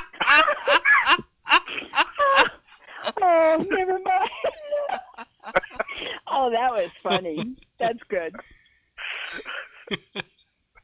It was my broken heart. The heart. Yesterday was my 1 year anniversary of my broken heart. And me not getting you a gift didn't help it, I'm sure. Oh, my goodness. Well, I know it's been a long thing, Patricia, but we're glad that you're still here after 1 year. I'm here. I got 1 year bought and paid for. I hope I get more. You better. It would be a shame that's all you got out of this whole stuff for just 1 year. Oh boy, I agree. I agree. The good Lord up above, Patricia needs more. I mean, she paid enough on this thing as a down payment. 1 year is not enough. I'm still paying the bills. You're right. Are you still going to Hart School? Yes. I beg your pardon? Are you going to Hart School? Faithfully. Good deal. I signed up for 9 months. I'll sign up for another year. Yeah, that. I mean, it's just good for me. The best thing to do. That's her social outing of the week. Oh, you're funny. Right. It is a very social place to be.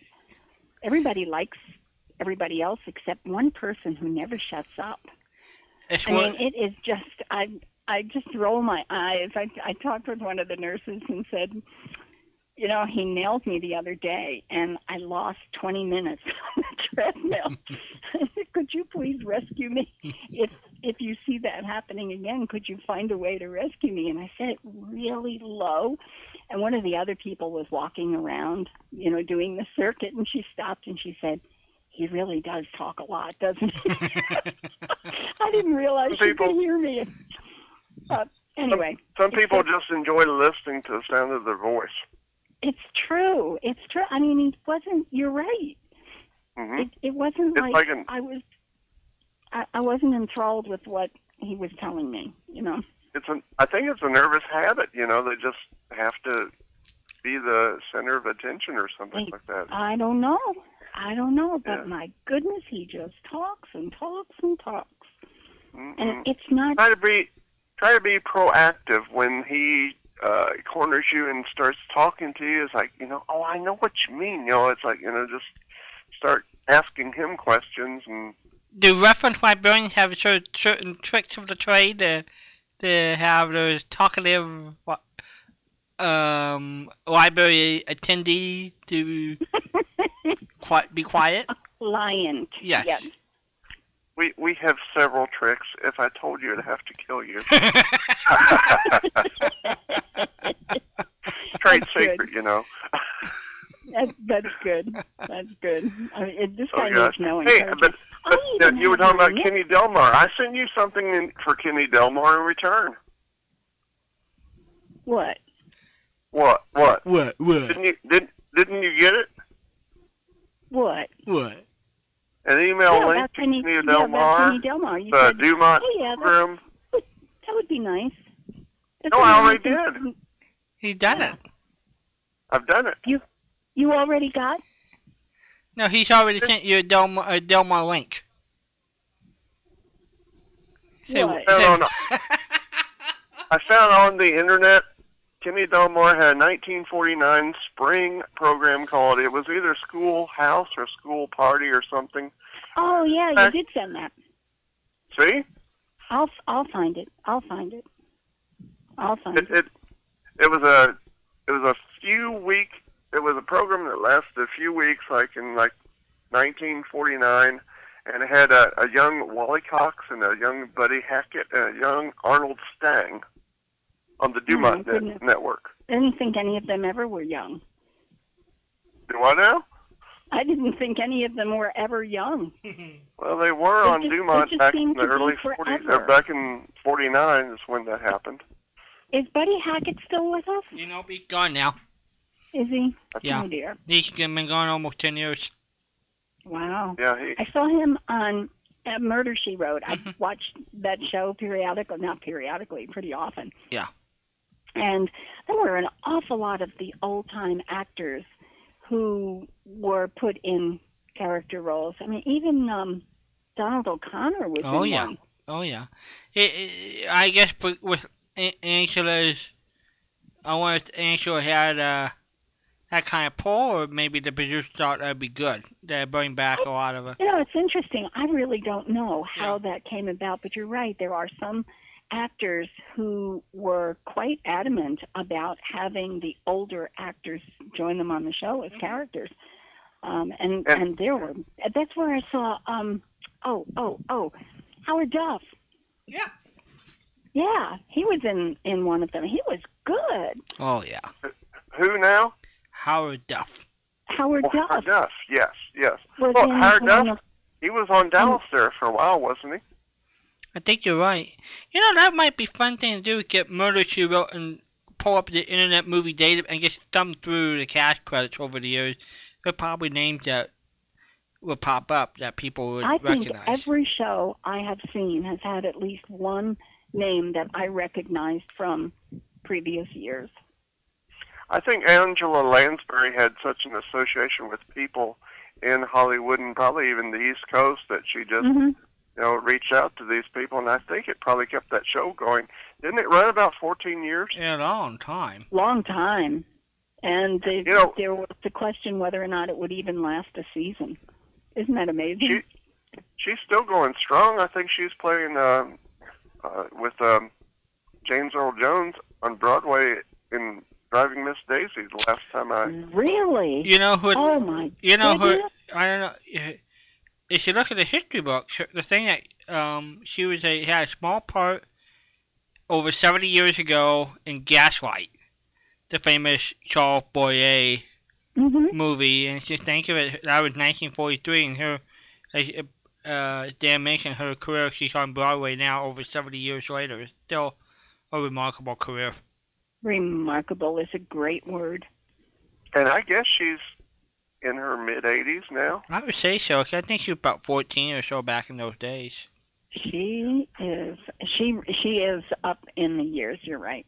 Let me see here. Wasn't her breakout role in an Elvis movie playing his mother? Boy, I don't remember. I don't know. You don't remember? Yeah. I can't remember the title of the movie, but she was, I think, in an Elvis movie. I think she was from England too, if I recall. Yes. Oh, really? She's 88. Wow. She is 88 years old. And I think she's really done wonders with the Driving Miss Daisy role. Well, it looks like, let me see, Newsday, 2 days ago, had an article. In the movie, it was Jessica Candy. In the movie, it was Jessica Candy who had that role. It was, yes. Yeah. Yeah. And Morgan Freeman and James Earl Jones seems to be doing quite well in part two. Yeah. Go ahead, Patricia. Newsday, 2 days ago, had an article. The title is Angela Lansbury, nearly 89, tours with Blythe Spirit, 4-city tour from December through March. Wow. Wow. Not bad. Boy, well, I'll tell you, I keep saying when I grow up, I want to be like these people. I don't think I'm ever going to grow up. What do you mean? You got a good 10 years now before you're 89. That's right, Patricia. That's right. Oh, that's right. Ron says I can be 79. That's right. Mm-hmm. It's nice to know that you don't know your real age, is it, Patricia? No. Somewhere between 21 and 100. Yeah. Oh, hey, gosh. 79's a new 39. That's right. Really, it's quite remarkable. It is. Yeah. Have you had any luck getting getting Bill Cosby on the show? Well, it's been a long time when I tried, and they turned me down back then. And as I mentioned last night, we haven't pursued a producer yet. But that's definitely on my list. I have 74 people on my Walden to-do wish list when Walden has some free time to call wish list, and that's on my list, Your life is a lot like mine. You make a list of things you want to do, and then you take them off, and yes. I'm a checklist kind of person. There's no doubt. I have a list of people who I have their phone numbers and I want to call, and I have to be reasonable that some people are not awake at 4 a.m. when I'm awake. You know what I mean? Yes. I think they might turn me down. What do you think, Patricia? I think it would be a most embarrassing moment. I've been there. Well, there's one person in my life I can call at 4 a.m. and she won't hang up. And she won't hang up. Well, you're really good about that. You won't hang up. Well, I didn't expect you to call. What was it, about a week ago, 2 weeks ago? I know. And it was a little after 4 a.m. But you didn't hang up on me, though. I did not. You were just I'm half asleep kind of person. But well, I'm sort of in a pickle because, and I don't do this very often, but I had taken a sleeping pill. And Walden called about 2 hours after I fell asleep. And said, well, I'm not sure I'm any good to you right now. So, I've done that. That was nice. I was a good person. I worked overnight at one point. Yeah. About 10 years ago in a motel, and I was working. Sometimes I'd wake up at 7 o'clock Friday morning, and then I was up till 7 o'clock Saturday morning, for a full 24 hours, and then come home and sleep a little bit, and then people would call, early Saturday morning, and it's like, oh, I've just gotten off work, I've been up for 24 hours, so anything I say, you cannot hold against me, I have friends that Yes. will call me crack of dawn. Typically, a lot of time before Frank hit, he would call at 6 in the morning, figuring I was still up, or Don Richard, our computer guy, at 7 o'clock. I don't know. I mean, and Patricia well knows I'm good chance I might be still sound asleep at 7 in the morning, but you just never know. Well, No, 7 o'clock here, it's true. 7 o'clock, Yeah. 7 o'clock, West Coast time. 7 o'clock West Coast time is different than, 7 o'clock East Coast time too. Mhm. I was doing. Forgive me if I said this story over the air, but I know I said it to Walden. I was doing some phone number checking for a magazine.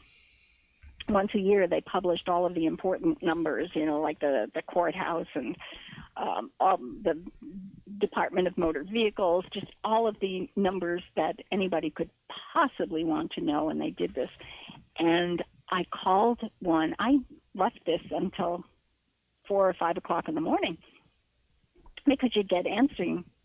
You get the voicemail for the courthouse, and yes, we've got marriage certificates at this number. And I would just go through the entire list and verify that all these numbers were valid. And I got to one, and it was a private home number. And I couldn't believe it. I am calling this man at 4:30 in the morning. How do you tell somebody at 4:30 in the morning who had gotten up to answer the phone, I'm sorry, I've got a wrong number? Or, I'm sorry, I got a correct number. I mean, I was just so embarrassed. So, except for You're the one that called me that time and woke me up at 4 in the morning. Oh, really? I do remember one time we had a call at the house, and it was like 4 o'clock in the morning. It's like, what are you doing calling at 4 o'clock in the morning? I just wanted to see if your number works. Dear me. it was pretty embarrassing. I had to say, you're not this particular person? No, we are not. Okay. I'm so sorry. Okay, well, I've got a great Gildersleeve question for you that will just knock your socks off. Well, I just happen to be wearing socks. Oh. Go right ahead. Okay. All right, I'll blow your shoes off, too. Are you wearing shoes right now? Not right now, no. Not right now. Okay, so I can't blow your shoes. I got socks on, but no shoes. All right. Now, Patricia, you have shoes on? No. Okay, so we're three of a kind. Okay. Yeah, this is good. Yeah. All right. The three Mouseketeers. I know. Okay. The shoe club. Okay. The Shoeless Club. Yes. Right. Yes. There used to be, and I think it was part of a chain, Shoeless Joe's. Yep, probably It named was after like a restaurant and bar type thing. I did not know about that, but of course there was a famous baseball player, Shoeless Joe Jackson. This was a restaurant bar type thing, and Really? I don't know if they're still in operation.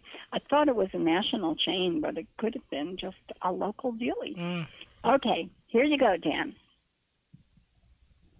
What was Chief Gates' first name in The Great Gildersleeve? Oh, gosh. It would only be a guess. I don't know if I've ever heard the man's name before. We've talked about it on the show a couple of times, but you've got a schedule that doesn't always match up, or we've got one that doesn't always match up with you. So you might have missed it. And as far as I know, it was only mentioned one time. Mm-hmm. Okay. I mean, on the show itself, there was only one show in the entire run of the program that I know of when it was mentioned. I'll take a guess, and let's say Bill Gates. No, it wasn't Bill Gates. Darn it. Walden, do you remember? Wasn't Dill, but I think it's Charlie. Charles? Nope. It was the show when they were trying to find a name for the baby. Right. It was the Name the Baby contest, and everybody was showing up. Judge Hooker showed. Everybody was coming in and saying, "I think the baby ought to be named," and they would give a name. Right. That would be one of the later shows, wouldn't it? 48. 1948, September 29th, 1948. This particular thing happened when Chief Gates gave his first name. So you're going to save the name for another... I'm sorry. I thought you were going to take another shot at it. His first name was Donald. That's He right. wanted to name the baby Donna after himself. Sounds very plausible, yes. Yes. So when I ask this question again, and you are listening, you're going to remember, right? That the baby was going to be named Donna after Donald. He wanted the baby named Donna because his first name was Donald. Okay, Correct. let's play Double or Nothing. Well, right now we've got nothing. I know. Well, All right. Got plenty of nothing. what Okay. what did the baby wind up with? What name did the baby wind up getting? Well, I remember that. Good. I don't know if I remember that. All right, Patricia. Rosemarie. Very good. Now, And it wasn't okay, remember, Rosemary. was It was this baby... Rome.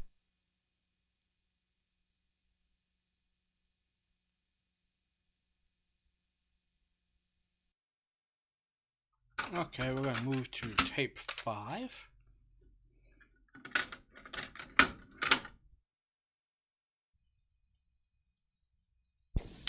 Up with a question for you. That's for real.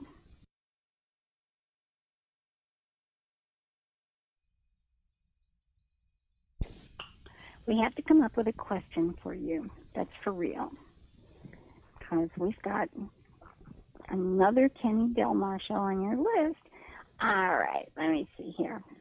Did you ever interview Kenny Delmar? No, I have one with Larry King, and John Dunning did it twice. Mm-hmm. And I think Chuck Shane, I never got to Kenny Delmar. I see. Yeah. He died, Okay, what, in the early 80s? Mid-80s.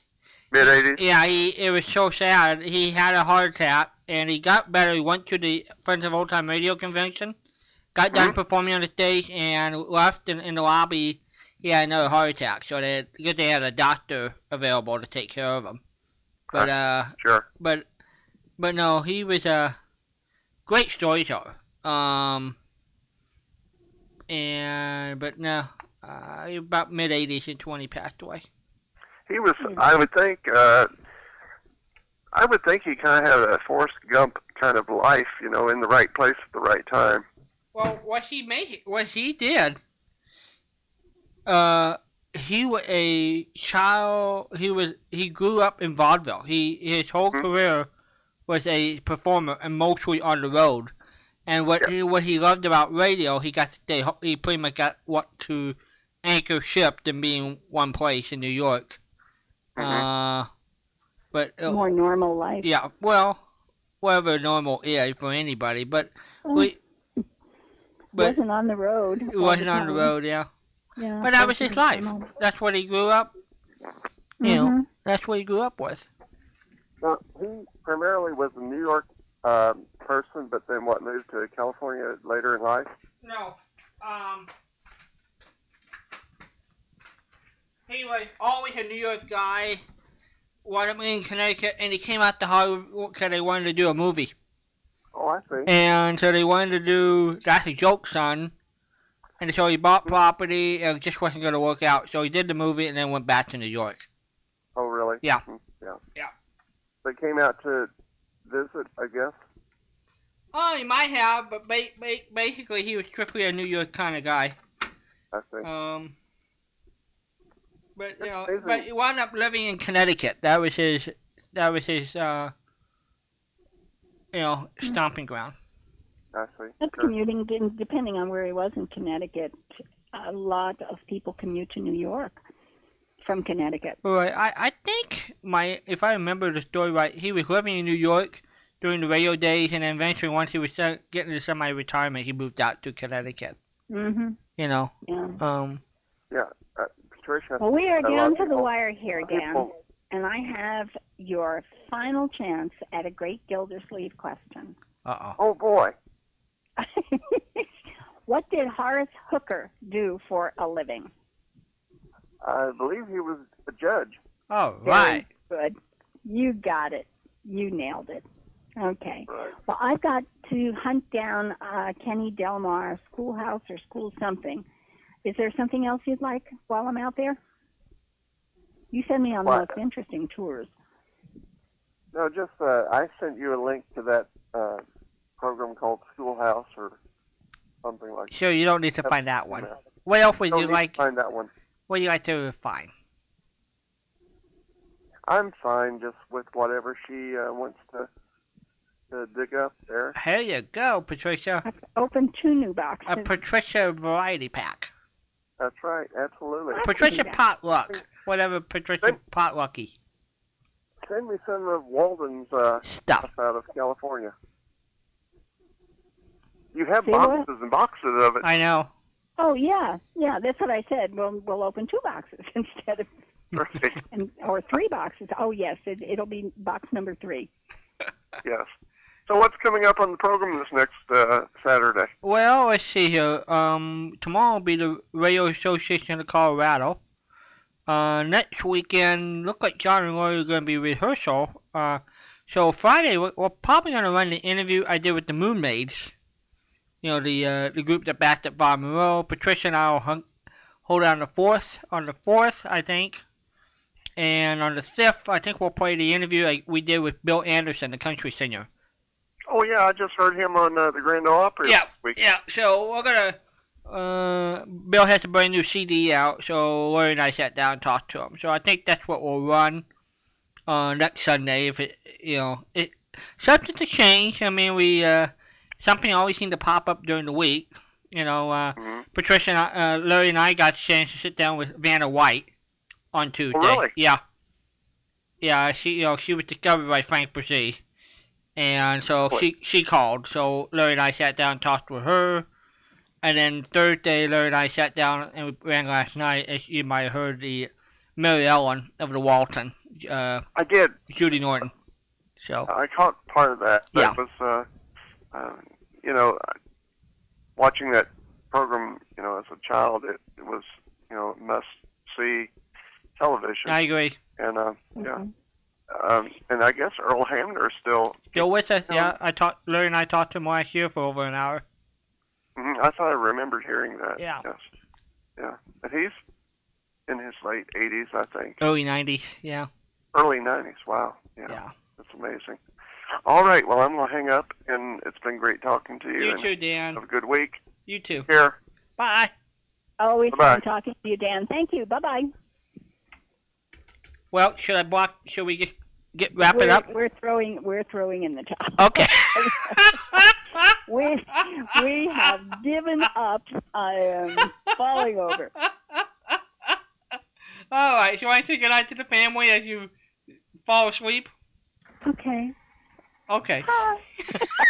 I do. Let me give you your presidential question first. All right. Wait a minute. You are the Energizer Bunny Rabbit. I guess you put all this effort in and you want to get it out. Okay. No, I have to put me in my recharger. Okay. I keep buying batteries and I forget that I've got a recharger plugged into the wall with 4 batteries in it. I know every once in a while I go past it. I say, what is that green light? It's my charger. All right. Okay. Presidential question. Yeah. Woodrow Wilson's name. His first name was not Woodrow. Oh, that's right. I may have asked you this before. No, I think I've read it. Okay. Woodrow was his middle name. What was his first name?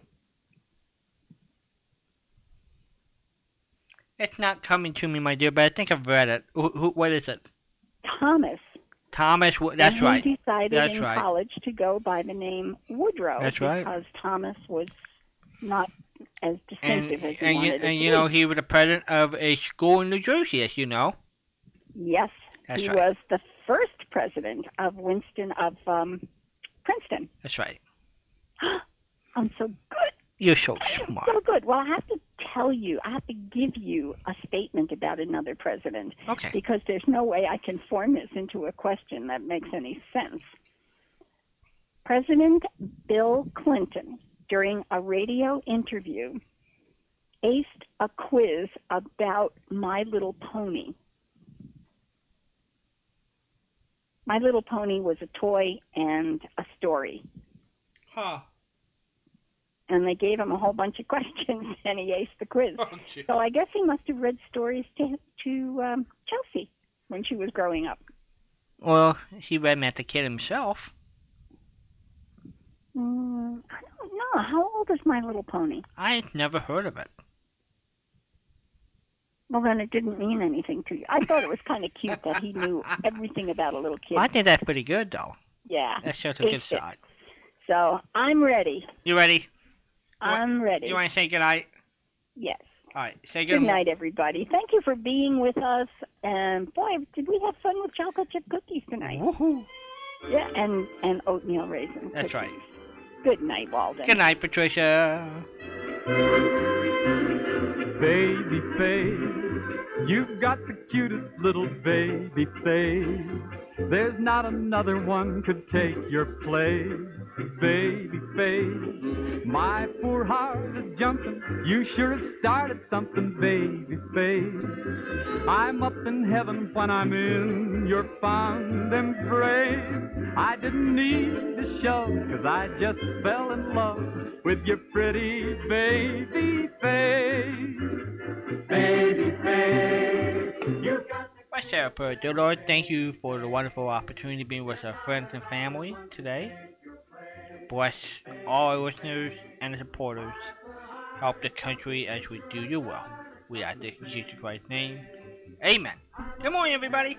I'm in your fond embrace. I didn't need a shove, 'cause I just fell in love with your pretty baby face.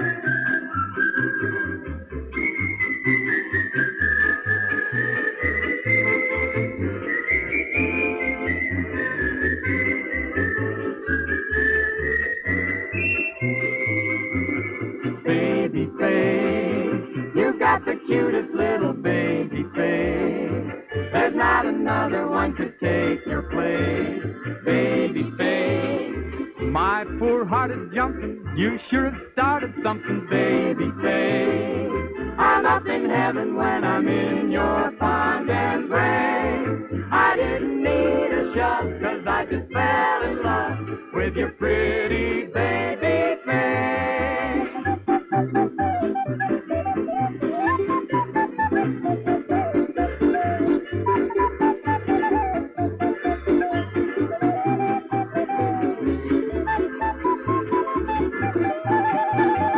Baby face, I'm up in heaven when I'm in your fond embrace. I didn't need a show, 'cause I just fell in love with your pretty baby face.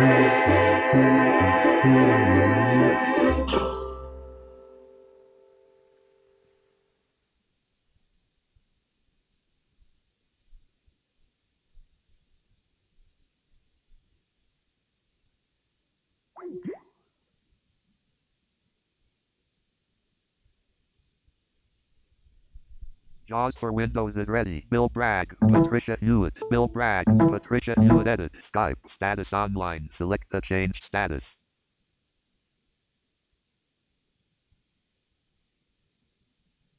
JAWS for Windows is ready. SoundForge Pro. Escape. Escape. Enter.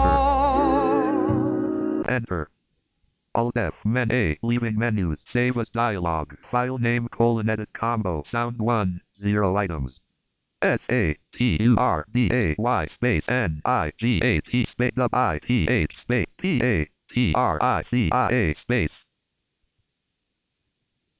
9-27-14 Tab. Save as type. Tab. Save. Enter. SoundForge Pro 11.0 dialog. An error occurred while saving one or more files. The file being rendered has exceeded the maximum size allowed for the selected format. OK button. Enter. Sound 1 star.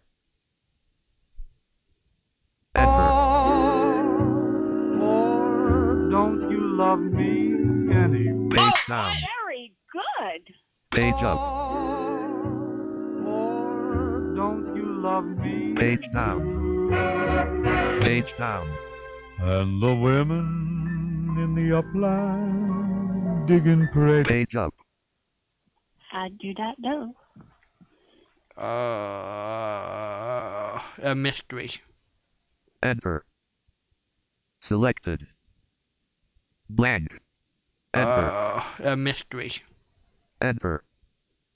Alt F menu, file menu, new A, leaving menus, save as dialog, file name :edit combo, sound 1, 0 items, SATURDAY space NIGHT space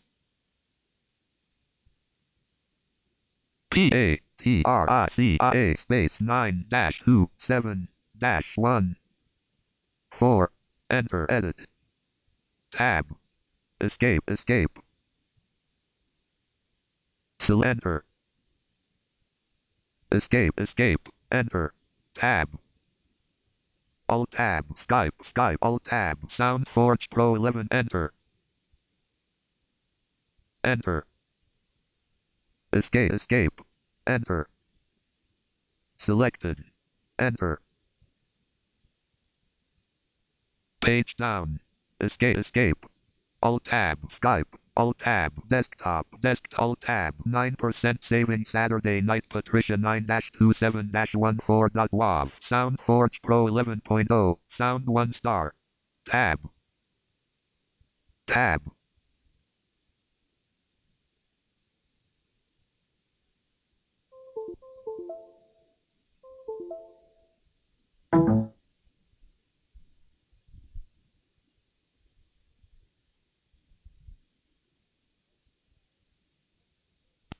Talked about the surprising growth of online radio listening in the past 12 months.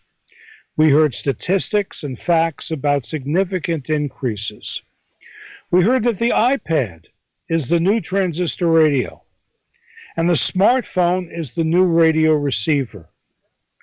We heard that Google's YouTube is about to launch a radio service like Pandora, and that Apple is doing the same. So what I heard should have been no surprise, and in a way it wasn't. But it was a shock. For a decade or more, and again this is Eric Rhodes, I have been banging my fist on the table, telling radio that a moment will come that the industry must prepare for. Some listened, but most ignored it as some out there prediction from an overzealous futurist. Yet what I'm about to tell you is not a prediction, it's not a guess, it's a fact. And it was a giant shock for the people who attended the Convergence Conference. On the stage were 3 representatives of the automotive industry, one from Gartner Research, a highly respected tech research firm, one from the Silicon Valley offices of General Motors, where they design interactive experiences and new technology for their cars, and one who represents an industry association for the connected car. They were on a panel moderated by Buzz Knight of Greater Media, and they talked about the direction of in-car experiences, the digital dashboard, and what will be coming next to the dash of the car, apps, internet radio, and audio in the car, and other things we knew were on the way. Then suddenly this statement was heard. AM and FM are being eliminated from the dash of 2 car companies within 2 years, and will be eliminated from the dash of all cars within 5 years. Gulp. Really? Did someone really just say that? The panelists went on to say that young people don't use radio anymore, and the automakers see no need to continue to put radios in the car. The kids want Pandora, Spotify, and other audio services. And if they want radio, they can get it on TuneIn or iHeart or a similar service. I couldn't sit quietly anymore, so I went to the stage, apologized for interrupting, and started cross-examining the panel to find out if they really meant what they were saying. Of course, this is Eric Rhodes, and he's running the conference, so he can do things like this. I was fuming inside because it appeared they were working from incorrect assumptions. I wanted to find out if they were backed by solid data or if they just believe, well, nobody listens to the radio. When I questioned the panelists on their statements about the lack of youth listening, I asked if that was based on data, or if that was just a Silicon Valley perception. After all, Arbitron listening statistics don't support that claim, and they needed to know that. Though I've seen personal evidence that young people seem to be listening less, Arbitron numbers say that's not true. The answer I received from the General Motors panelist is that GM uses youth consultants. Scratch, a unit of the giant industry media company Viacom that consults with brands about connecting with consumers and advises GM on trends. I was told there was extensive research to support the lack of interest in radio among youth, and that GM research is everything to make sure they are giving consumers what they want. When I asked who did the research, I was told those are proprietary studies, but clearly showed trends saying young people no longer use radio. Now that I've established that GM doesn't believe that youth listen to radio, I wanted to probe the statement that the two car companies are pulling AM and FM radios, looking for specifics. I was told that is proprietary information, and that which two companies won't have in-dash AM and FM couldn't be shared. All they said is that it was decided a year ago, and that it will be happening within 2 years. The change is already in the works. This wasn't a prediction that this might happen. It was stated as a fact by a top industry researcher.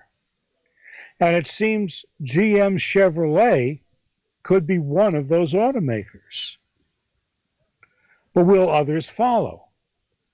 Before the conference, I'd heard a rumor that Ford and Toyota both believe AM/FM should be left out of new cars, and that these big radio advertisers want cars to have online radio only, so they'll be able to measure their advertising reach precisely, rather than relying on estimates. Now, let me go over this. They're not saying at this point that Ford and Toyota are believing that nobody listens to AM/FM radio. What they're saying is they want the AM/FM radio listening to come from online radio. Yep. Well, they want to see those numbers rather than just relying on Arbitron. Yeah. Now, that seems a little strange because, if we're dealing with cars, well, I guess I'm trying to see, is there a way that the internet provider knows it's somebody who is, well, I guess, listening via Wi-Fi? How else would you do it? Well, I have to talk to Bill Bragg. 'Cause he's one of those that can see the readout, how many people listen, and then at the end of the month we get the sheet to show Well, right, how many. but that's talking about people listening on their computers. Yeah, that's what I'm trying to think. If the Wi-Fi or other connection, I don't know if it's read out. I don't know. So he can, Eric Rhodes continues, frankly, all other advertising has gone in that direction. Why not radio? In other words, being able to measure advertising reach via internet. Mm-hmm. But, this is all other advertising has gone in that direction. There are still advertisers in newspapers and magazines. And we're dealing with, the Audited Bureau of Circulation, where we don't know, and it's the same, where we don't know what pages people are reading in the newspaper or the magazine. Right. And supposedly, okay, we know what pages they're reading on the internet. Right. But if you're, if you're listening to a station on the internet, an audio station on the internet, they're knowing that you're listening to it at the point where this ad is being played, that ad's being played, that ad's being played. Correct. And that's one step more precise than Arbitron, unless you get the Arbitron book that shows it on a 5-minute by 5-minute by 5-minute basis, rather than than the day part.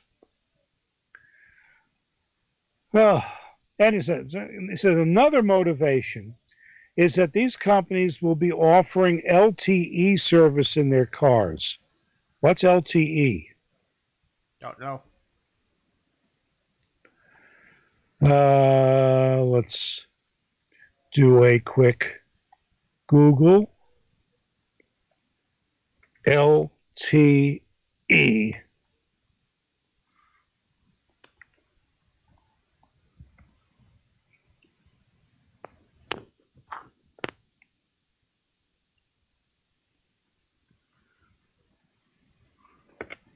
Verizon 4G LTE. Long-term evolution. Marketed as 4G LTE, a standard for wireless communication of high-speed data for mobile phones and data terminals. LTE could make video and other content run better on smartphones and tablets, and the emerging technology has at least one highly